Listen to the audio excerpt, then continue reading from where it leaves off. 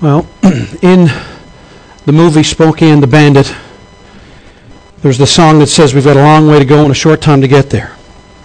So that is true of us this morning. So take your Bibles and go to 1 Timothy. I am going to finish up looking at verses 8 to 17 this morning.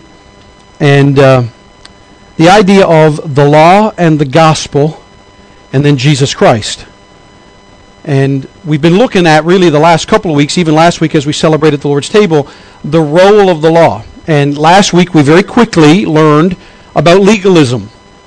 Right? And we said that legalism is the excessive and improper use of the law. And that legalism can take different forms. There's three forms. The number one form is when a person attempts to keep the law in order to attain salvation. And every one of us have encountered that, either personally or from somebody else. Well, I might not be perfect, but I think I'm good enough. I think my good will outweigh my bad.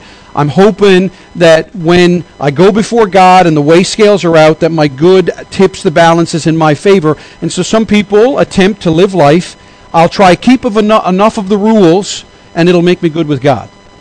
Last week we also learned the second reason, and that it's an issue in this church.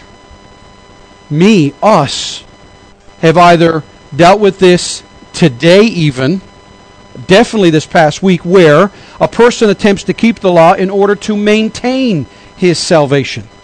In other words, we come to Christ and we recognize that we're sinners and we ask Jesus to save us, but then somehow we think, now it's on me to keep it. And so give me a list of do's and don'ts, give me a checklist, and I'll maintain my salvation. The third form of legalism, which again, let's make it personal, is inside these four walls, is when Christians judge other Christians for not keeping, now notice these words, certain codes of conduct. Certain codes of conduct, often standards or things that we do. And again, I don't think my daughter's here, right? My daughter's not here? She's in the nursery, so I can talk about her. All right, I remember when Abby first went to her first sleepover. And in our family, as a rule, we kind of hold hands before we pray, okay? So if you come to our house in the near future and one of my adult sons or I reach out and grab your hand, don't panic. That's just what we do, all right? We're not trying to make you uncomfortable or anything, but we do that. And I remember when Abby went on her first sleepover, she went over to a friend's house. She comes back the next day. I pick her up and we're driving home, and I said, so what was it like, your first sleepover? And she looks at me and she goes, Dad, they don't hold hands in that house. And she said it with this sense of, they're less of a family than we are. Okay? This is what we do. Some people are legalistic because they judge other Christians who don't keep a certain code of conduct that he thinks needs to be observed.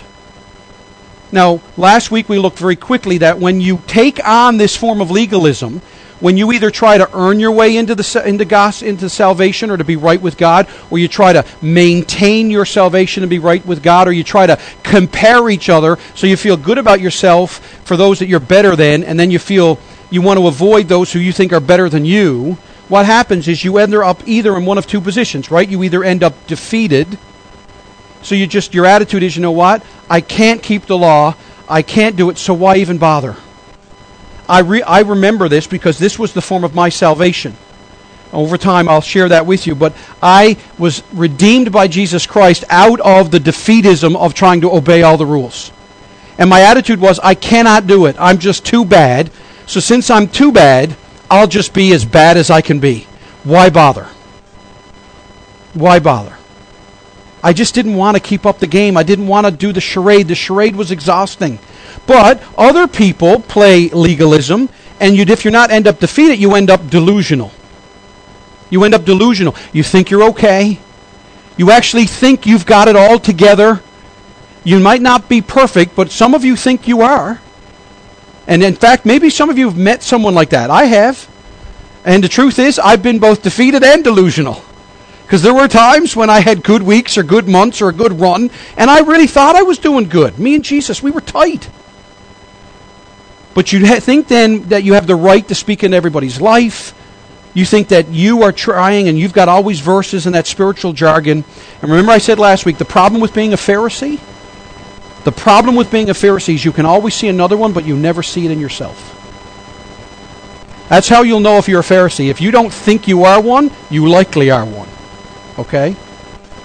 Now, let me begin by proving it a little bit in just for those of us that claim to be Christians, just how easy it is for us to assume about God's Word.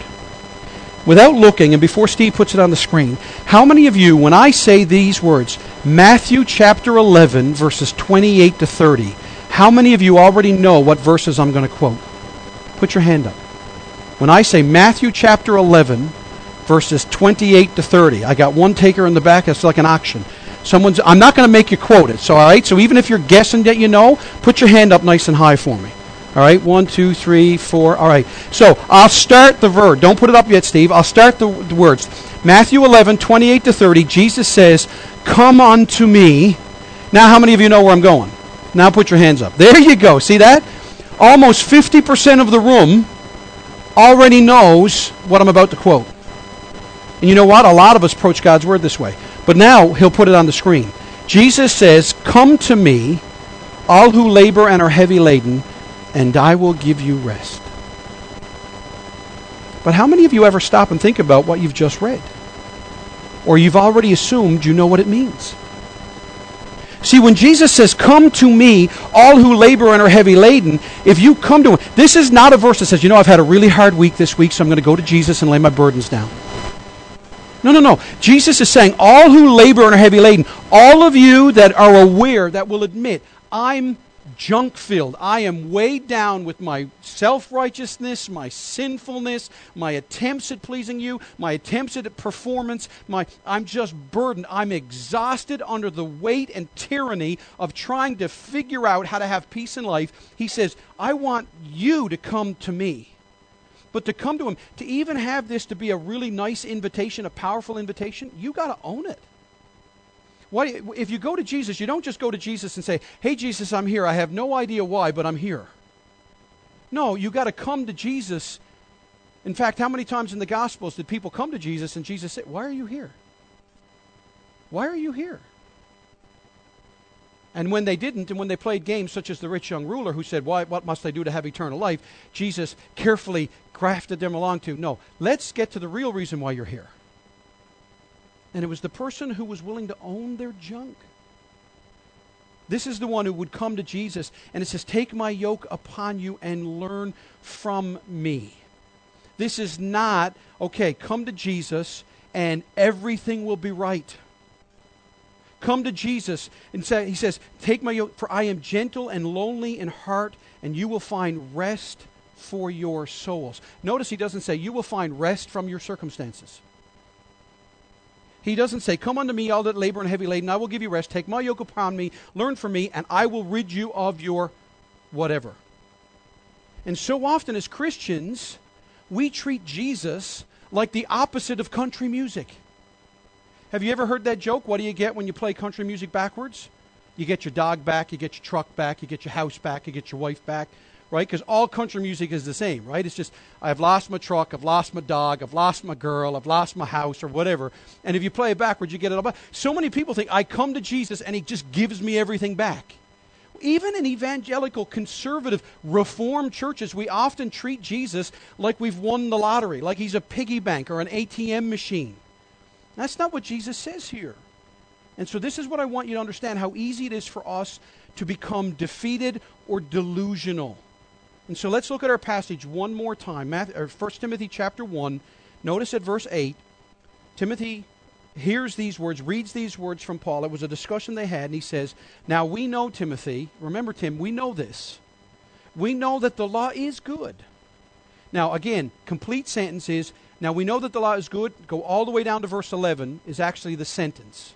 "We know that the law is good in accordance with the glory of the gospel of the blessed God with which I have been entrusted." He puts a parenthesis from the last part of verse 8 and verse 9 and 10. So now we know that the law is good in accordance with the gospel. But Tim, here's what they're doing at Ephesus. They're not using it lawfully. Because the law used lawfully is understanding this, that the law is not laid down for the just, but for the lawless and the disobedient, for the ungodly and sinners, for the unholy and for profane, for those who strike their fathers and mothers, for murderers, the sexually immoral, which is all sexual immorality, men who practice homosexuality, enslavers, liars, perjurers, and whatever else is contrary to sound doctrine, in accordance with the gospel of the glory of the blessed God with which I have been entrusted. Now you can see now from there, Paul totally changes gears. Verse 12. I thank him. Who? Him who has given me strength. Well, who's that? Christ Jesus our Lord.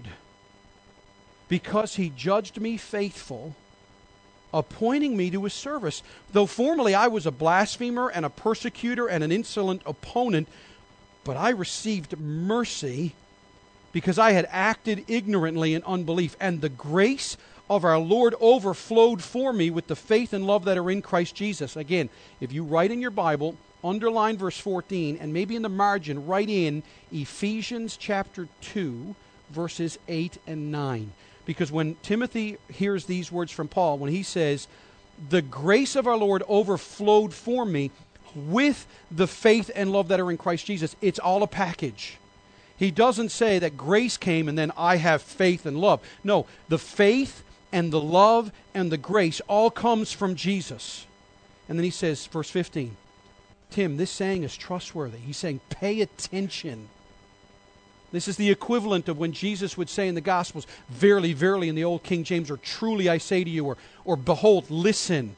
This is trustworthy and deserving of full acceptance, that Christ Jesus came into the world to save sinners, of whom I am the foremost. But Tim, remember, I received mercy for this reason, and it's the reason you received mercy. And if you're here and you're a Christian, this is the reason you received mercy. That in me as the foremost sinner, he's basically saying, listen, I am the bar by which all sinners are measured. Christ Jesus might display his perfect patience as an example to those who were to believe in him for eternal life. And then I love it. As I said last week, then Peter becomes all Southern gospel. He gets his hanky out. He starts waving it. The banjo strikes. The mandolin goes. I mean, it gets crazy. He goes, to the King of ages, immortal, invisible, the only God, be honor and glory forever and ever. Amen. Have you ever walked with Jesus? Have you ever had a private devotions? Have you ever had something happen and God just so overwhelmed you with his goodness, you were just awestruck? Or when was the last time you had that experience with God? And so this morning I want you to realize with me what we've talked about for the last 2 weeks. The law, which is the focus of verses 8 through 11. The law, what it is meant to do. What is the law meant to do? Because the law is good if it's used lawfully. So the law is meant to do a few things, all right? These people at Ephesus, the pastors, the elders, the leadership, and indeed the entire church body, they were adding to the Word of God. They were chasing after stuff. Remember in verses 1 through 7, they were chasing after stuff and ideas and questions that we know not or we don't need to know. And that's funny to me because isn't that the way Satan attacked Eve? Isn't that how Satan got Eve? Trying to get her interested in stuff that he said she didn't know but could know, and stuff she didn't need to know. You remember back there in Genesis? God only had one rule for Adam and Eve. Don't touch the tree of the knowledge of good and evil. And Eve was out looking at it. Remember, the lust of the eyes and the lust of the flesh and the pride of life. She looks at the tree and it's pleasant to look at. And then Satan comes, and what does Satan say to her? Why don't you eat this? And she quotes it. We're not supposed to do this. And he says, no, listen. If you do this, you will become God. You will have knowledge of good and evil. He tempts her, he deceives her with the idea that if you will do this, you will be God. Okay? And so here's the thing. We're called to be like God. We're not called to be God. The law is good if one uses it lawfully. But the Ephesian church were taking the Bible, taking the law, taking the Old Testament, and they were trying to find deeper things in it. They were trying to find out if there was something they should know that nobody else knew. They were trying to be God. And in trying to be like God, they actually started to worship themselves instead of... In fact, in some people, and you know what? It's a thing here, if I get on my soapbox again, some people actually worship the Bible. They make an idol out of the Bible. And what I mean by that is even translations or versions or so on and so forth, instead of being subservient to the God of the Bible. Okay? This is God's Word. We worship God's Word as this is out from God, not because this is somehow equal to God in some weird thing that we have an option. I can worship God or this. No. To obey this is to worship God. To know God's Word is to worship God. And so we can sometimes think that the law can save us, and that's wrong. And so what is the law meant to do? Well, there's 4 things. Very quickly, the law is meant to, number 1, inform us. The law is meant to inform us. When you read God's Word, you get informed about what God wants and doesn't want. We are informed of His expectations for us, what He is like. The law tells us what's really wrong with us, what's wrong with the world and its systems and its views. The law restrains us. God put government in place. And we have these rules and regulations from government that restrain us. We have speed limits. We're told to wear our seatbelts. We're commanded not to use our cell phones while driving. Why? To protect us. To restrain us, to maintain order in our lives. But God's Word, God's law, also displays God's holiness. So the law informs us, but the law also displays God's holiness. God's law in our passage, especially in verses 8b, 9, and 10, we have kind of an exaggerated, grotesque form of the 10 Commandments. But if you read the 10 Commandments, you'll very quickly get a sense of the holiness of God. Thou shalt not have any other God before me. Right? Thou shalt not take the name of the Lord thy God in vain. Thou shalt not steal. Thou shalt not covet. Thou shalt keep the Sabbath day. Thou shalt honor thy mother and father. All of these things are to show us God's high standards. And we see this in the Gospels in Luke chapter 5 when Jesus performs the miracle of the fish when the disciples are out fishing. Peter comes, and when he realizes that it's Jesus, I love this about Peter. It says, but when Simon Peter saw it, he fell down at Jesus' knees, saying, depart from me, for I am a sinful man, O Lord. If you love to read the Psalms like I do, David over and over again says, who can stand before the holiness of God? Because the law tells us how holy God is. But, thirdly, the law also exposes us. The law exposes us. Paul said in Romans, I would never have known not to covet if the Bible didn't tell me thou shalt not covet. Then I realized that I covet all the time. Now somebody told me I do. Right? And you see this even in children. Children do wrong, but then we tell them it's wrong. Now they know it's wrong. Right? All these things, the law exposes us, it shows us. But what's worse is the law exposes us not just what we do on the outside, but even what we do from the inside. And that's why Matthew 5, 6, and 7 are so important. Because the law will say, thou shalt not murder. Remember again, the rich young ruler said, all the externals I haven't done. And then Jesus comes along and says, okay, have you ever been angry? Well, guess what? Guilty. And so a husband can be self-righteous and say, I've never cheated on my wife. And then Jesus comes along and says, yes, but have you ever lusted in your heart or mind towards another? And if you answer yes, then you're an adulterer. And that's why he says in Matthew, right? Out of the heart come the issues of life. And you guys know this, right? Try not to read a sign that says, don't read me. And how many of you experience this? You've gone up to that sign that says, don't touch wet paint. I love that one, right? Because it's like a magnet. You're drawn to it to go, is it wet still? And you just want to know if it's tacky or whatever it is. Anything that says don't, we want to do it.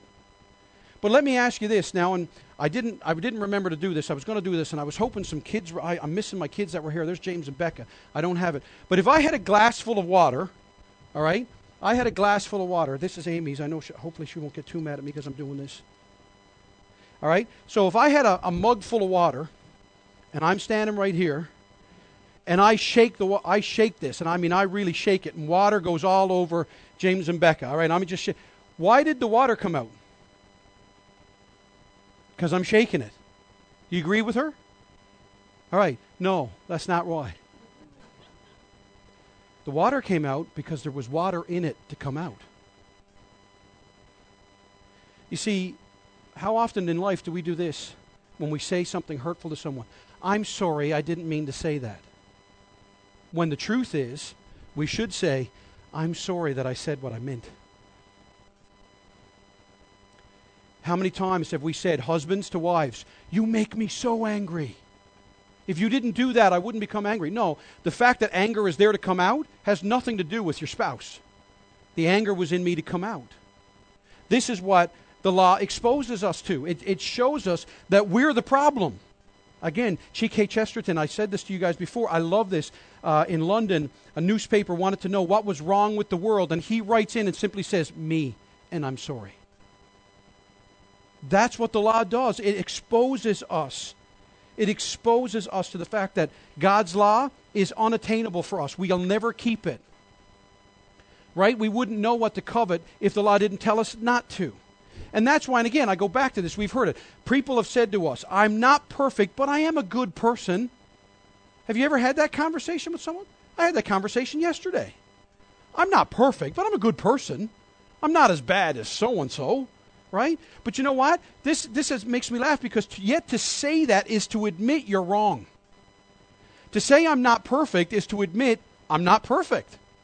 Well, God is perfect. His law tells us He's perfect. And so it's to own it and admit that my lack of perfection means that I'm lost and deserve it. But that is the law. The law serves this purpose. It condemns us. Again, I talk about Abby. Back when Abby was about 10 years old, we were driving to church one early morning, and I think Debbie was sick, and so it was just Abby and I driving to church.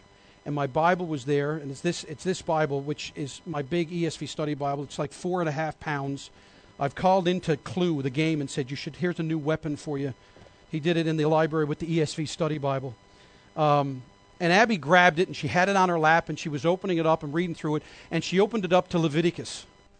And she's reading through Leviticus, and you can't do this, and if she does this, and he can't do that, and don't do this, and it's 2 days for this, and 8 days for that, and 9 days for this. And she's reading along, and I'm just driving, and I'm thinking about all types of, and then all of a sudden I'm aware that she's asking me a question. And she's, Dad, why are all these rules here? And I can't tell you because I had a particularly good fathering moment, likely because my mind was occupied, so I was like, well, why do you think they're there? Largely because I didn't want to try and answer that question. And my 9 or 10-year-old at the time, she looks at me and she goes, Daddy, do you think it's because we're supposed to see just how bad we really need Jesus? And I near went off the road. My 10-year-old got it. The law is meant to show us how badly we need Jesus. It exposes us. Yes, it informs us. Yes, it displays God's holiness, but it also exposes us. And we need to be careful. Well-meaning Christians sometimes adopt a narrative of improvement, and we use this in place of the gospel. We say things like, I was worse, but now I'm better. I used to be impatient, but now I'm patient. Guys, that's the fruit of the gospel. That's not the gospel itself. And you need to be careful. This is where this legalism can come into. So what happens if you think in terms of only the results of the gospel but not the gospel? What happens if you had trouble with your anger, you come to Christ, and you say, you know what, I used to be an angry man or I used to be an angry woman, but then I found Jesus and now I'm not angry anymore. Well, that's foolish to even say that. Because then what happens if in a week's time or a month's time or a year's time you lose it? Now what do you do? Now what do you do? And so often people think now they start to doubt their salvation. Or again, they get defeated and say, why bother? They get delusional, and I'll make excuses about it, and I hide it. But if you understand that the fruit of the gospel is not the gospel itself, when you lose your temper post-salvation, you can say something like, wow, I need to run back to Jesus for more reminders of how awesome and amazing He is. What He has done for me, how much He has forgiven me, how He will never be angry with me. And then I can and will be overwhelmed by His love for me so much that it starts to change me. And instead of being totally undone by your lapse or your failure or your sin, you find safety in running back to Jesus to deal with your sin again. The gospel is not you must become like Jesus. The gospel is Jesus became like you. That's the gospel. That's not to say that Jesus becoming like you doesn't change you. It does. But the gospel is not our transformation. The gospel is Christ's substitution. That's what the gospel is. By the way, which in leads to our transformation. Think of Romans chapter 12 or 1 John chapter 1 verse 9. 1 John chapter 1 verse 9, right? If we confess our sins, he is faithful and just to forgive us our sins and to cleanse us from all unrighteousness. But how many times do you look at that and use that for evangelism? You tell someone that's not saved, if you confess your sins, he's faithful and just to forgive us our sins and to cleanse us from all unrighteousness. That's true. But that is not written to unsaved people. That is written to saved people. John is writing to Christians who are struggling with the fact that the power of sin has been broken in my life, but the presence of sin is still there. One of the greatest prayers a man ever prayed over me, a guy named Perry Edwards, we were in a room and he was praying, and I've never forgotten this prayer. He said, Lord, I thank you that Jesus Christ has cut down the tree of sin in my brother's life, but we pray as Jesus Christ continues to remove the stump of sin that's still there. And I have never forgotten that prayer. See, this is an ongoing thing that we do as Christians. This is what we do. And what's the problem? What had happened at Ephesus is happening in our churches today. You see, listen, the law exposes us, but if the bad news isn't really bad, then how is the good news amazingly good? If the gospel is nothing more than turn over a new leaf, or here's a way to pick up yourself by your bootstraps, if it's just a self-improvement scheme, guys, listen, we got other things we can be doing on a Sunday morning. But if the gospel is so amazingly good because we're so amazingly bad, then we have a reason to get together. And we have a reason to share that with everybody. And you know what? When you make the law your idol, when you don't realize what the law is good for, then what happens is you start to get into your holy huddle. And you start to think that the church is your mission field. I read this week, two ladies who profess Christianity. One was in the hospital having surgery. The other was visiting her. They both claimed to be saved. And while they were talking, this nurse comes in. The one woman, the patient who had just had the surgery, was very thankful and very sensitive to the nurse's attention to her. She was attentive to the nurse and kept trying to find a way to share the gospel with her by sharing her personal faith and testimony in Jesus Christ. And after the nurse left, the visiting lady said, "You were attempting to witness to her, weren't you?" Of which the patient said, "Yes, of course." And here's what she said. "Well, that's good for you, but not for me. I'm not interested in that because God has given me the burden of helping Christians straighten out their lives." Now, you nervously laugh, but if you get focused on the law, that's what will happen. A church will get very internal. We get looking at each other. We get evaluating. The expression, I had one of my other pastors, he was from Ireland, he used to use this expression, we just start to navel gaze. You ever seen that person that does that? Or especially the kid who all of a sudden discovers they got a belly button and figures out their stuff collects in there? And they just start looking in there and just start playing and trying to see it and pull it apart. That's what Christians do who get focused on the law. You get navel gazing. You get focused on yourself and everybody else, and you don't see. Paul is really saying to Timothy, look, Ephesus has lost its mission field. It's lost its sense of evangelism. Are we more about the law than the gospel? And that's why Machen says this, "What good does it do me to tell me that the type of religion presented in the Bible is a very fine type of religion, that the thing for me to do is just start practicing that type of religion now? I will tell you, my friend, it does not one tiniest bit of good. What I need, first of all, is not exhortation, but a gospel. Not directions for saving myself, but knowledge of how God has saved me. Have you any good news for me? That is the question that I ask of you. I know your exhortations will not help me, but if anything has been done to save me, will you not tell me the facts?" See, the law is good to inform us, to display God's holiness, to expose us, and yes, finally in the Christian life, the law is our guide for imitating Christ.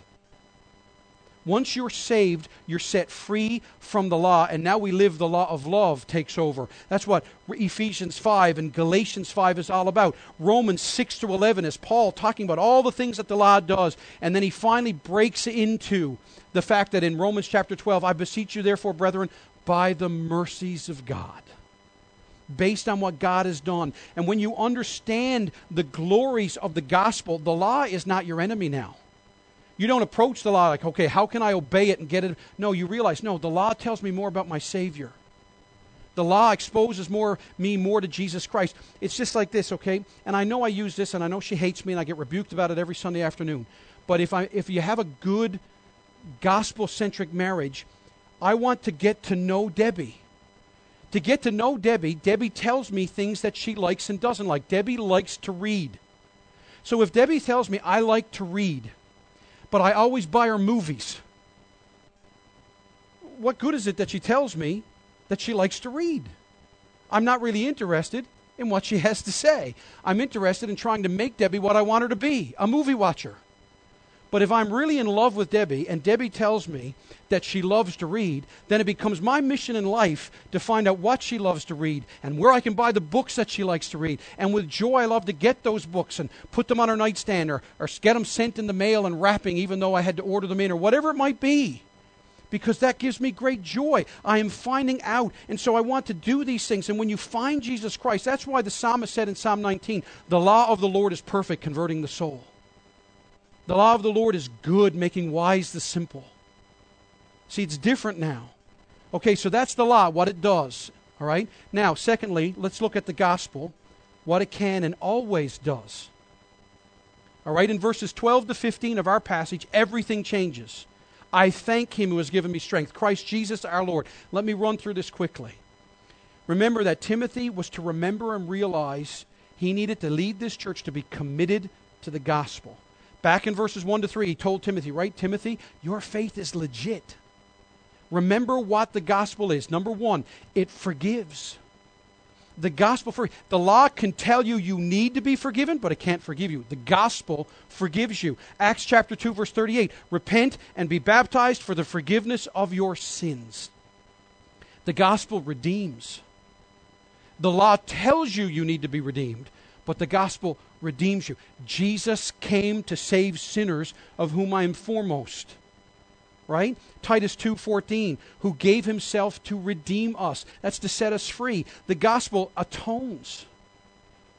The gospel atones. Jesus Christ, the atonement for sin. The gospel empowers. You see, the law would tell me, here are all the rules, and you can't keep them. But Jesus Christ, in Christ, and I love this, we're going to have creation ministries here, and I know there are pros and cons to it. There's no perfect parachurch ministry.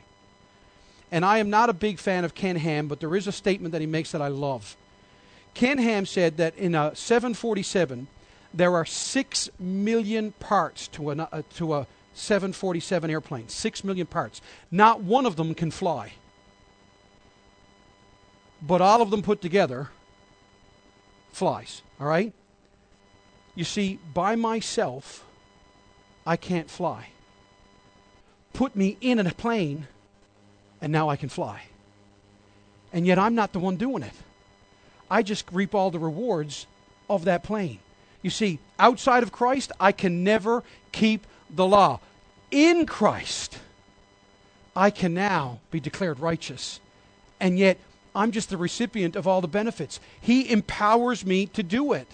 He empowers me to do it. You see, remember, Paul has this kind of argument with himself in Romans chapter 7. He says, the things I know I should do, I find difficult to do. The things I know I shouldn't do, I find easy to do. And he almost gets this pathetic thing, and he says, oh, wretched man that I am, who can deliver me? And if that's where he stopped, we'd have the most pathetic gospel ever. But then he goes right into chapter 8, verse 1. He goes, now, there is therefore no condemnation to them who are in Christ Jesus. Okay? When you're in Christ, it empowers you. It transforms us. Romans chapter 12, 1 Corinthians chapter 3 and verse 18. It promises, I have to say, I try hard not to have like a life verse or a favorite verse, because the Word of God is just awesome from cover to cover. But one of the verses I often love to read, 2 Corinthians chapter 1, verse 20.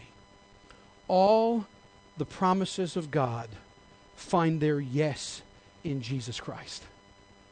All the promises of God find their yes in Jesus Christ. The gospel cures and it purifies. Now the question is how? How does it do it? How does this do this? It's all because of Jesus.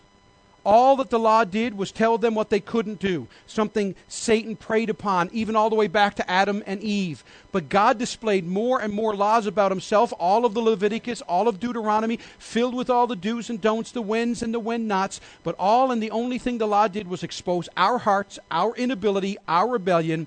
But then Paul uses himself as an example, and he says, oh, Timothy, listen.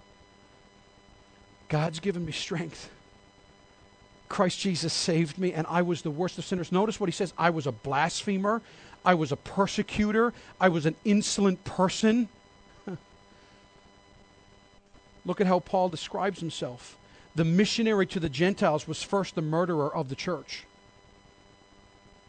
And you know what, again, I showed you that video at the first of it of Andrew and Philip, and next week we're going to look at another character, because we often don't realize, we look at Paul and we think Paul was just a great guy. Really? Did you ever notice how Paul describes himself there? A blasphemer, a persecutor, an insolent person. You realize this guy signed off on the death certificates of literally not just Stephen, but many people. If you read about him in Acts chapter 8, you read about how he describes himself to Felix and Agrippa in Acts chapter 26. He describes himself as this murderous, hungry villain whose job it was to squelch the church. That's what he felt it mattered to him. If you want to know what it was like in pop culture today, what if Jihadi John took his veil off and said, I've come to Jesus Christ, and now I'm a believer? The world's most wanted man. What if he got saved? How would we all react?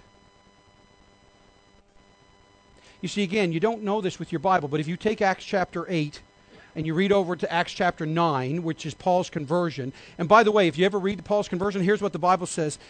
Paul is blinded by the presence of God. He's told to go into Damascus, and he is to pray. And God goes to this priest named Ananias, and he says, go into Damascus, for Saul is there, and he prays. And Ananias, I love this conversation. Ananias goes, God, you sure you know what you're doing? Like, do you know who Paul is, this dude?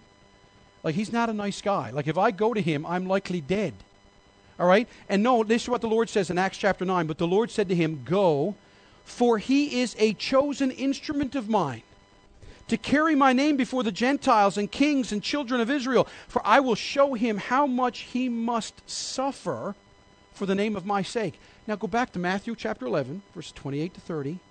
Go back to 1 Timothy chapter 1. Because it says, Christ Jesus our Lord judged me faithful, appointing to me those through his service. Although formerly I was a blasphemer and persecutor, an insolent opponent, but I received mercy because I acted ignorantly in unbelief. Now, Paul is not saying, since I didn't know what I was doing, I got a free pass. Jesus decided to save me. Even the world says ignorance is not an excuse, a defense in regards to the law, right? That's not what Paul is saying. Paul is saying, listen, in spite of the fact that I actually thought me trying to kill every Christian earned me favor with God. I thought I was doing God a favor. You guys have studied this in Philippians chapter 3. He says, if you want to do a righteousness comparison test, born of the tribe of Benjamin, on the 8th day I was circumcised, the Hebrew of the Hebrews. He says, according to the law, blameless. Now, Paul would be the first one to say he was delusional. He was delusional.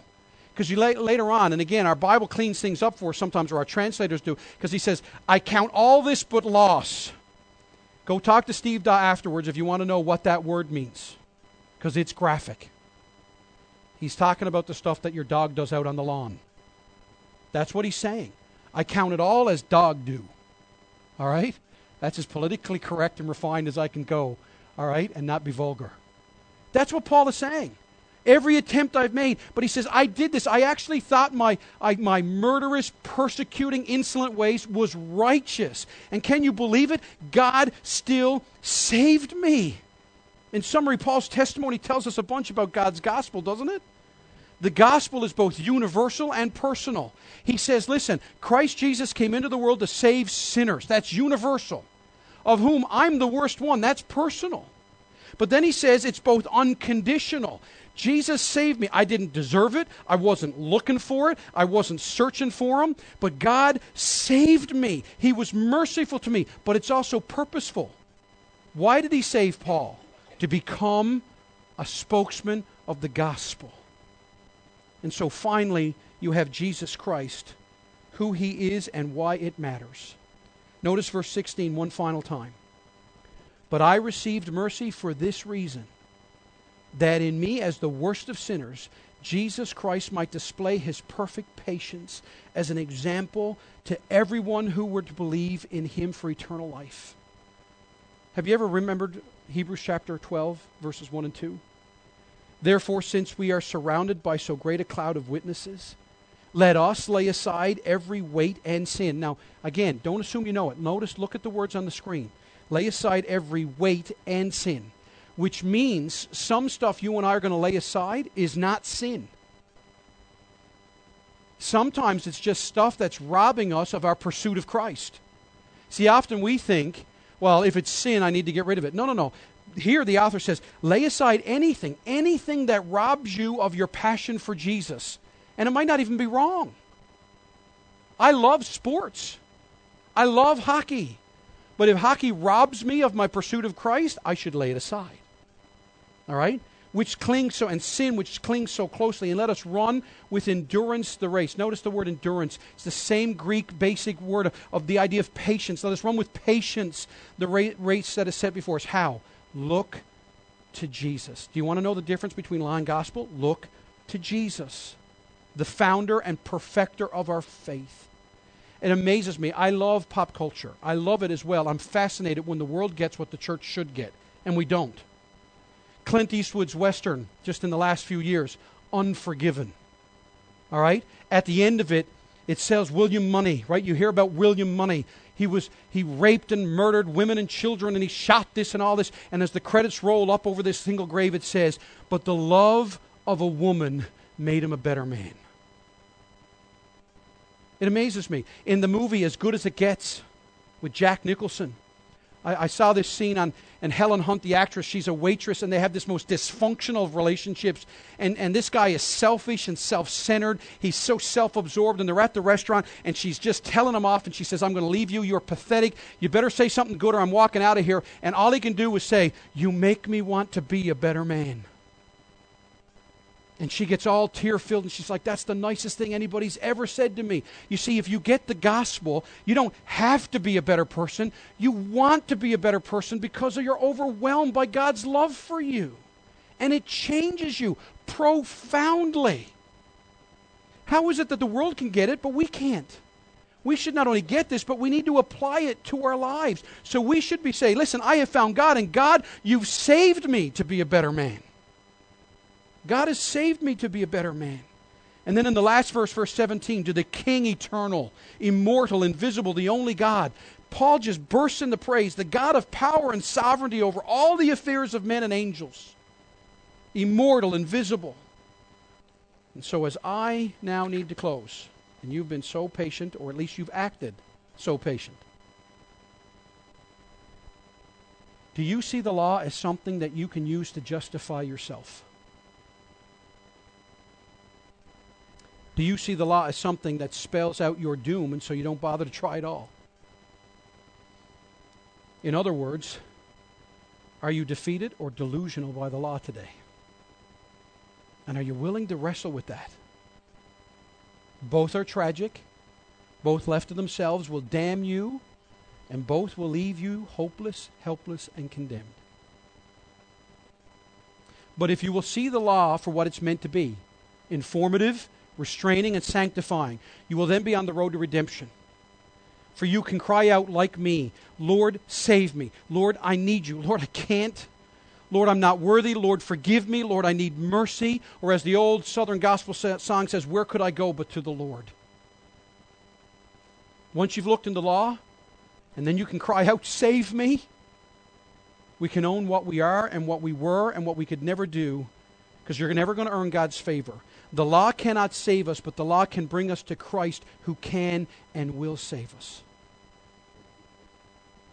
The law will tell you only one thing.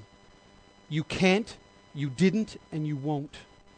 The gospel will tell you only one thing as well. Jesus came, he did, and he saves. Jesus paid it all. All to him we owe. Sin had left the crimson stain. but he washed it white as snow. Christ's perfection is our greatest hope. Because Christ was perfect, he was able to die for us, to live for us, took our place. He is the way, the only way to be right with God. So, for those of you that claim to be Christians, what's your testimony here this morning? What's your testimony? Jesus Christ, the pure Son of God, holy, holy, holy, stooped down, dirtying himself with my sin, lived for me, died for me, rose again for me, came to me to save me. Why? Because I needed to be saved. Why? Because you need to be saved.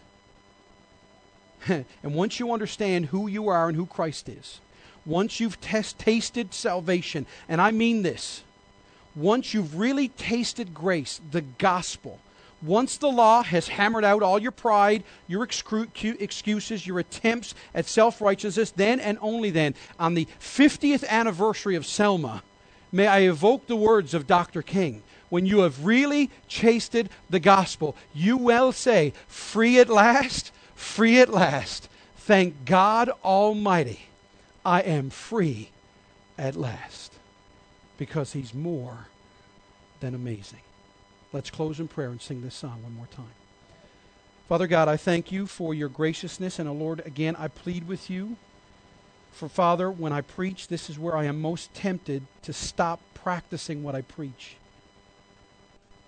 I am most tempted to worry about how I did. I am most tempted to worry about the thoughts of people.